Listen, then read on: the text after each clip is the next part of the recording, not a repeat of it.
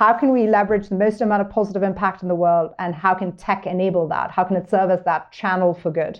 I'm Alex Bloomberg, host of the podcast Startup, and you're listening to We Are LA Tech.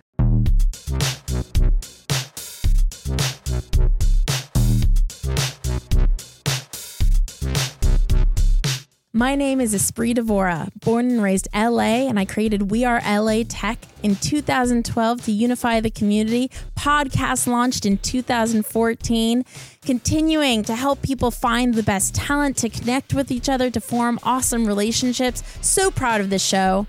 Enjoy.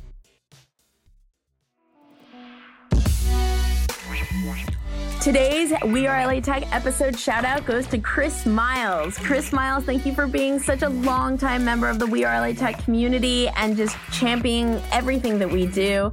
Really appreciate you. Be sure to say hello to Chris on Twitter at Miles Next Door. That's MilesNextDoor. Miles Next Door. Let Chris know you found him via We Are LA Tech. One of the hardest things as a driven person and someone working in tech is to balance making time for ourselves and for our friends and being driven and getting all the things done. It's such a difficult balance. Man, I got to see one of my best friends this week, and it was the best. And also, I'm like trying to power through all the tasks that I didn't get done while seeing him. And it just, I wouldn't take anything away. I would see him a million times over. But it's just like so crazy how working in tech and being a founder, it just doesn't end. There's no stopping point. It just keeps going and going and going. And so it's really up to us to have those boundaries and to prioritize, like, no, it's fine that the task doesn't get done yet or later or whatever it may be. And then also to prioritize sleep on top of that, because it's really important. We're better leaders the better sleep we have. So if we sacrifice sleep, we're actually not as effective at being productive and doing our job. So just such a crazy world we live in, but so exciting too, right? Because we get to be creative and we get to invent utilizing code and vision, and I don't know, it's just such a crazy world. It's like past 11. I'm trying to figure out if I'm going to keep working 11 p.m., if I'm going to keep working into the night, or I'm going to make sure to prioritize sleep. And it's always a struggle. Anyway, enjoy the next episode.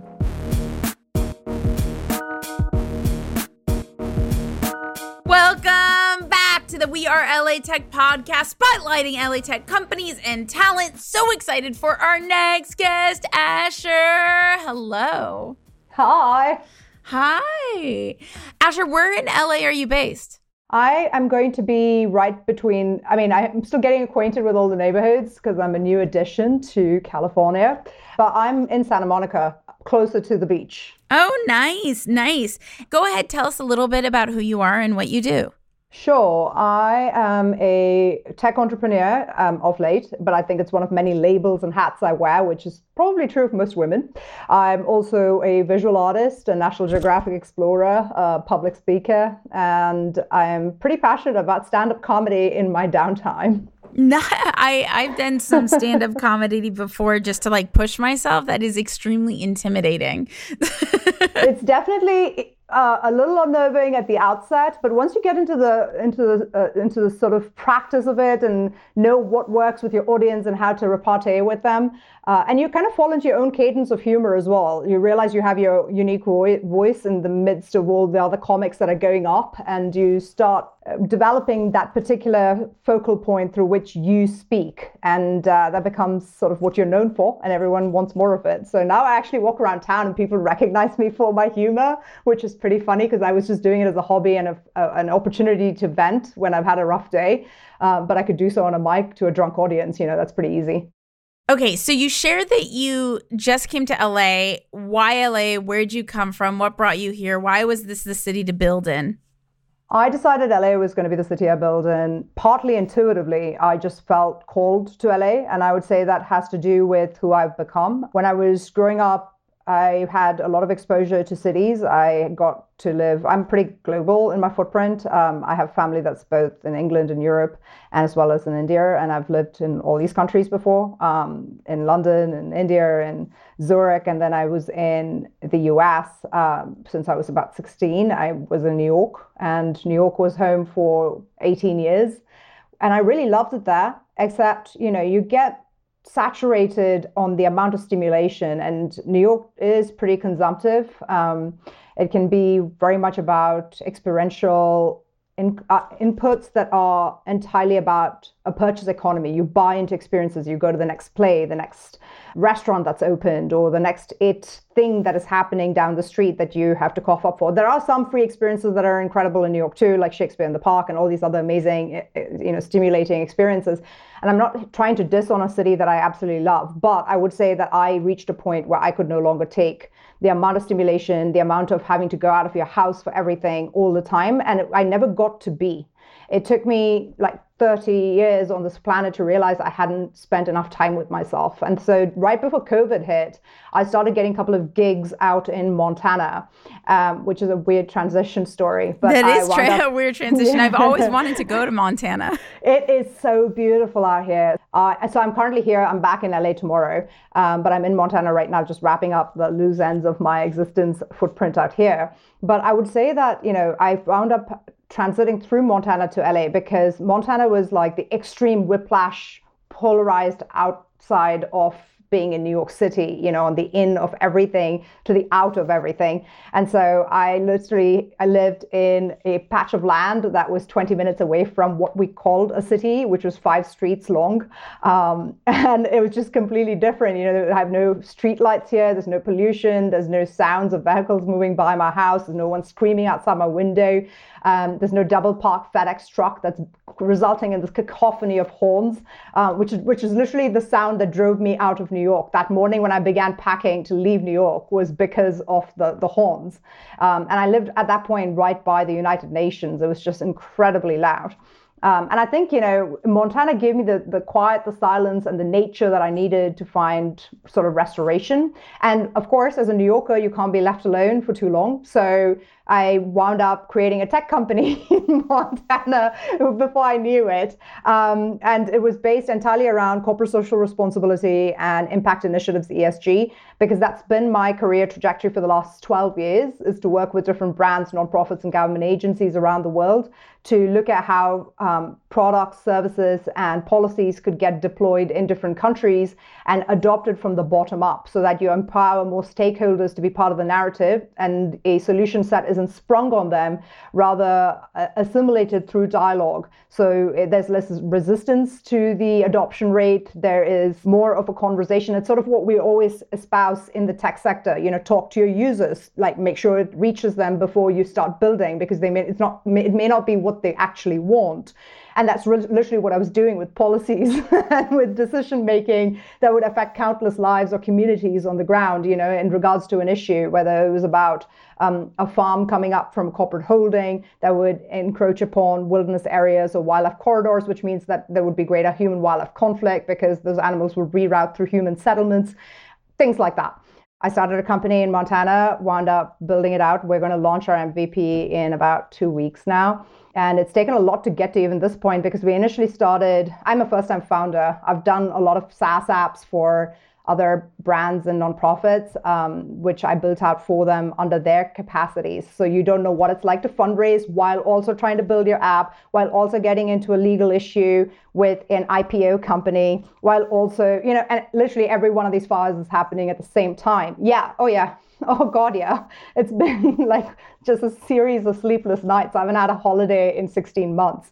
And literally we work weekends, right? Like I work all the time. I don't know when I take a break, but it's also not work, because what a privilege to be able to do something that was just a need-based idea that coalesced, but then there are enough people who galvanized behind it to become something more than just yourself. And so for it to even get to this point where it enlists a team, it enlists countless other minds and souls and hearts that care for the same end outcome to be realized is extraordinary. Right now, when people are like, oh, if it's that exhausting, maybe you should just quit. And I was like, I can't, not anymore. Like that window has passed completely because now it's not just about me. It's about all the people that I'm working with as well who believe in it just as much as I do. And so on the days that I feel down and feel like, oh God, I'm just completely exhausted and I need like a timeout, I'm going to burn out at this juncture, I find so much inspiration from my team members who call in completely excited because they've had a breakthrough, they've had an insight on what we should and shouldn't be doing for the solution set, and they want to build forward. But all of this veered toward LA because people were like, there's not enough talent in Montana, that would cater to exactly what we're doing. There's also not the right client footprint for particularly our interface and what we need to be onboarding, which is more brands that are sustainability oriented, have very strong ESG commitments or CSR commitments that they want to cultivate a culture of transparency around. Most of my network, my incredibly robust network, happens to be in New York City. But when I come to LA, it feels like the perfect marriage of everything. And I would have never been open to LA like 5 years ago. I don't know what it is, It's like, because when you're in New York, everybody just entrenches the thought of like, LA is just superficial. You would never survive there. And people still tell me that. And I'm just like, that's not true. It depends on who you know and what kind of experience you've had and how far you've shown up in that space. So I think it's very easy to make general sweeping statements about any place. Everything has a stereotype, but it's not necessarily true. I think if you go there and explore for your own self, depending on what your alignment is and how you show up for the world, the right tribe can come together around you, So I think how you vibe is the kind of tribe you bring about. LA is hectic sometimes too. It's more hectic than Montana, and why LA and not Austin, that is very like sometimes small town feel, even though everybody moved there. What was it about Los Angeles? I mean, I literally thought about Austin, Chicago. It was like, I was literally exploring Miami. Miami, not my scene, because people drive like they're completely like unhinged. I have no words, that I could not survive a day there. And I think also science and semiotics and semantics at the Miami airport is just like deeply disturbing. I can't go there again. Like it's so impossible to navigate around there. And the humidity, not a big fan of it. I love the temperate climate of LA, but also, I don't know if there's a thing around intuition, but I genuinely follow my gut instinct and I feel called to LA. I can't rationally explain why I feel so strongly called to LA, but it's as clear as it was the day that I wanted to leave New York for Montana for the break that I left and was in Montana. And that was deeply restorative. And I wound up starting a company here, which I don't think I would have had the space to even think about what it is I really wanted to do till I got to Montana. So I always believe in just like following my gut instinct because it takes me to where I need to be to do what I'm meant to do. And I always feel like I find the right people. But also LA, depending again on how you do LA, yes, it can definitely be, a highly dynamic hub, because it is a main city and it's got a lot going on.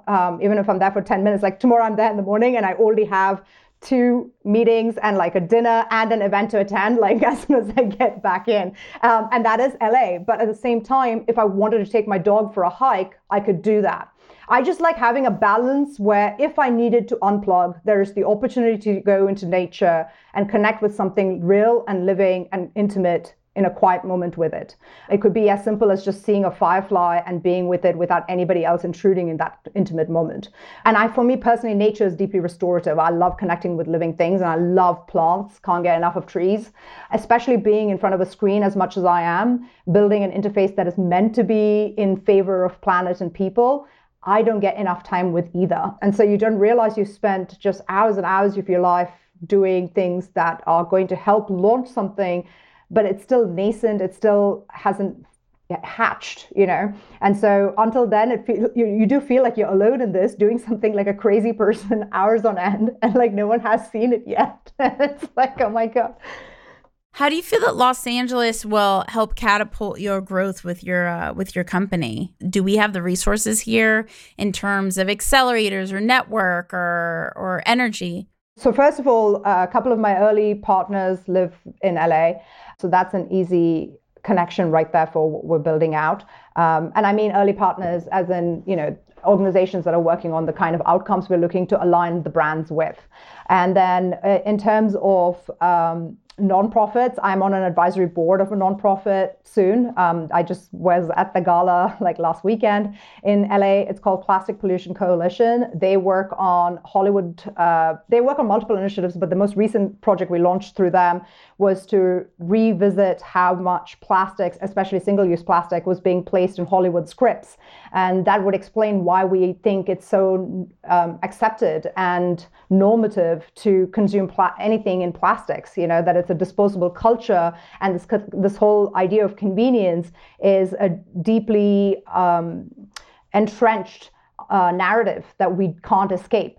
Then come the venture capitalists that I know that are aligning with our effort, who have been the most candid advice I've got and the most helpful input in how to move forward on my fundraising right now came from a VC that I trust and know, that was introduced to me by another friend in LA who's working with us in LA, right? So like that's the level to which I really feel like things are unfolding effortlessly there. And the right investors are there for me because they have the same value system as what we're building this application out for.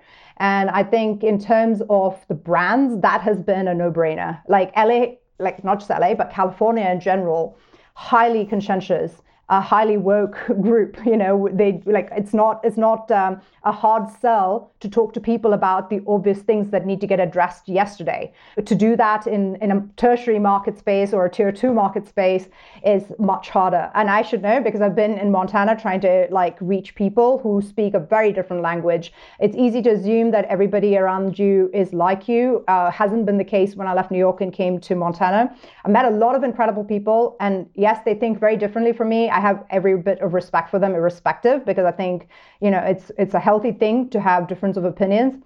But, you know, there are people here that I know that are in my friend circle who don't recycle at all because they don't think it matters. I think people who are in very insular bubbles, like being in Bozeman, Montana, has been a huge like snow globe, beautiful, picturesque one, but people don't really care what happens outside of it. You know, being in LA is like a complete 360 contrast to having done this, you know, because the last 2 years of being in this bubble has really shown me sort of where we fall short when we lose sight of the larger picture. And I think when I'm in LA and California, it's like almost you're intrinsically connected to a much larger context because everyone is having those critical conversations every day. I can wake up for breakfast and have a meaningful dialogue about something that is happening halfway across the world, because those things matter. And we can talk about that in a real way. A lot gets swept under the carpet in other markets. And I think we take that for granted when we are in a main city like New York or LA. And I love vegetation, and you guys have that dancing cactus everywhere, which totally seduces me. I love the ocean. I'm a huge ocean girl, love like paddle surfing, diving, being in the water. So I think like there's just a lot that LA has to offer, you know, even the restaurants, the food, just everything. There's so much there that I love. I can't even put my finger on it yet. Do you have a restaurant that happens to be your favorite? What is it? The Inn on 7th Ray or 7th Ray Inn? I know what you're talking about. The 7th Ray. Yeah, I know what you're talking about. Inn of the 7th Ray, I think it's called. It's like up a mountain, like I forget where it is, but it's beautiful. I loved it. It's just such a great scene. The food was delicious. Their radicchio salad was to die for. Yeah, definitely loved that experience. And when you're landing in LA for tech, how do you quickly immerse yourself into the community? What events have you really found valuable? The tech events I've attended have been near Silicon Valley, unfortunately. So I can't speak to the LA tech events. But I would say in terms of how I plug myself into the tech community there is to go to gatherings. Like when different apps are launching, you know, they usually put out invitation or gatherings at what is the bar that is by the Fairmont? I forget the name off the cuff. Oh, you're talking about the bungalow in Santa Monica. Yes, bungalow. Yep, in Santa Monica. So that's literally where I've met most people.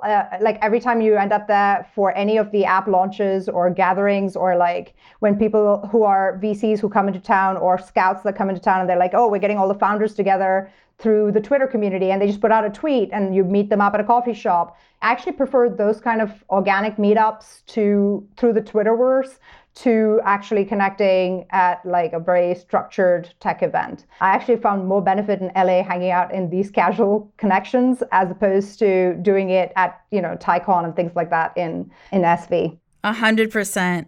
Yeah, I think it's more real. People are willing to talk about the things that matter, and then like the struggles we're facing, which are usually shared, and also how people have navigated through them. And people are willing to help, which is amazing. People open doors for one another.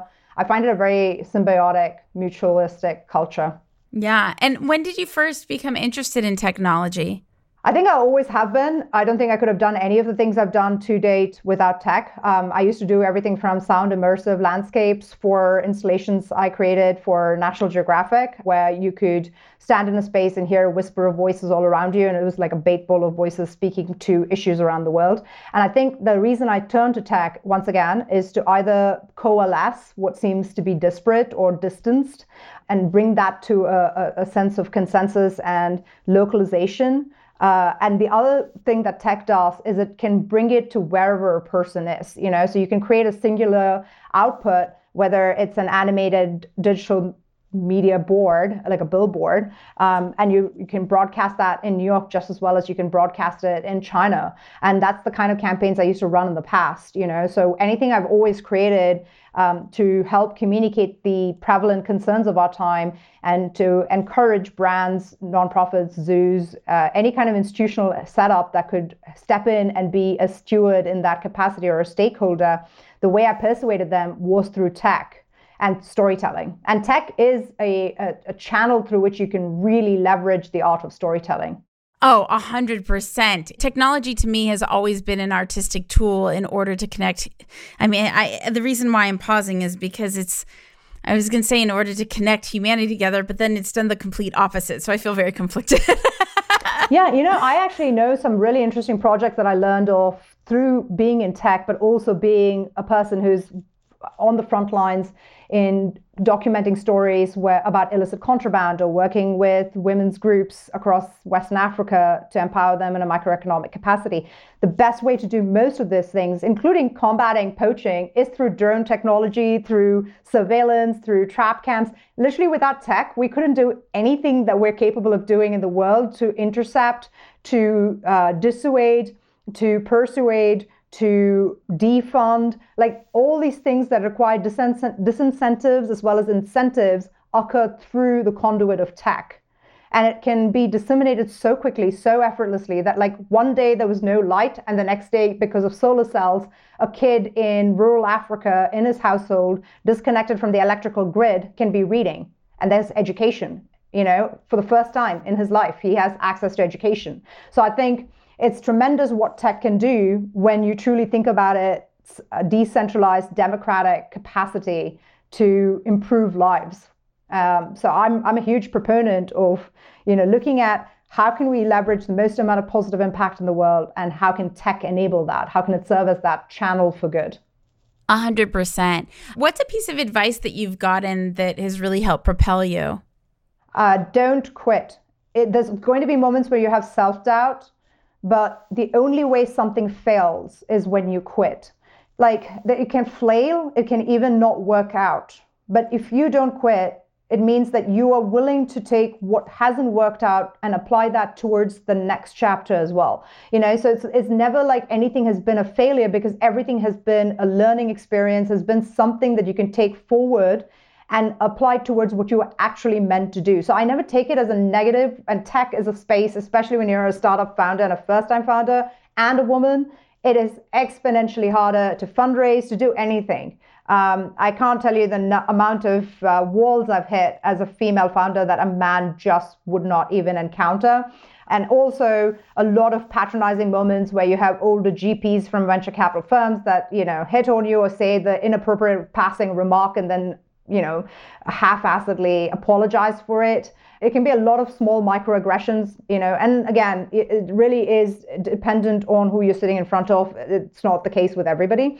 But I would say as a woman, you hit a lot more walls. It's a lot harder to raise money. People ask you to justify instead of upsell your product.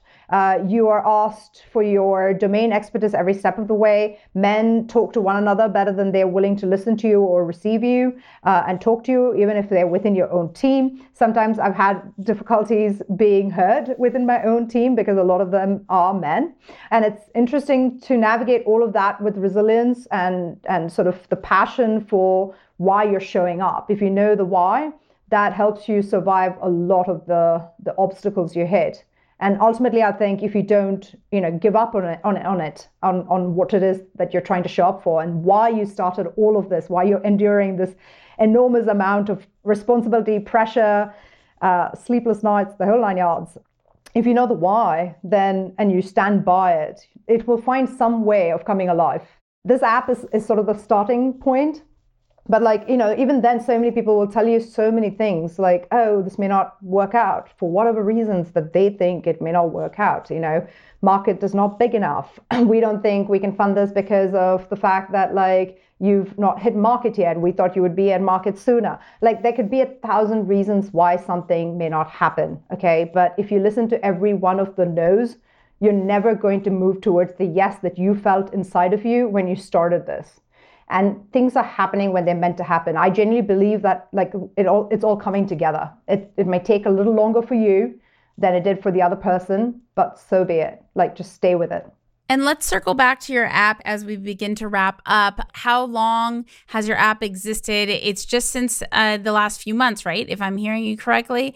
And then what's your vision and your team? And tell us all the groundwork so we know how we can support you.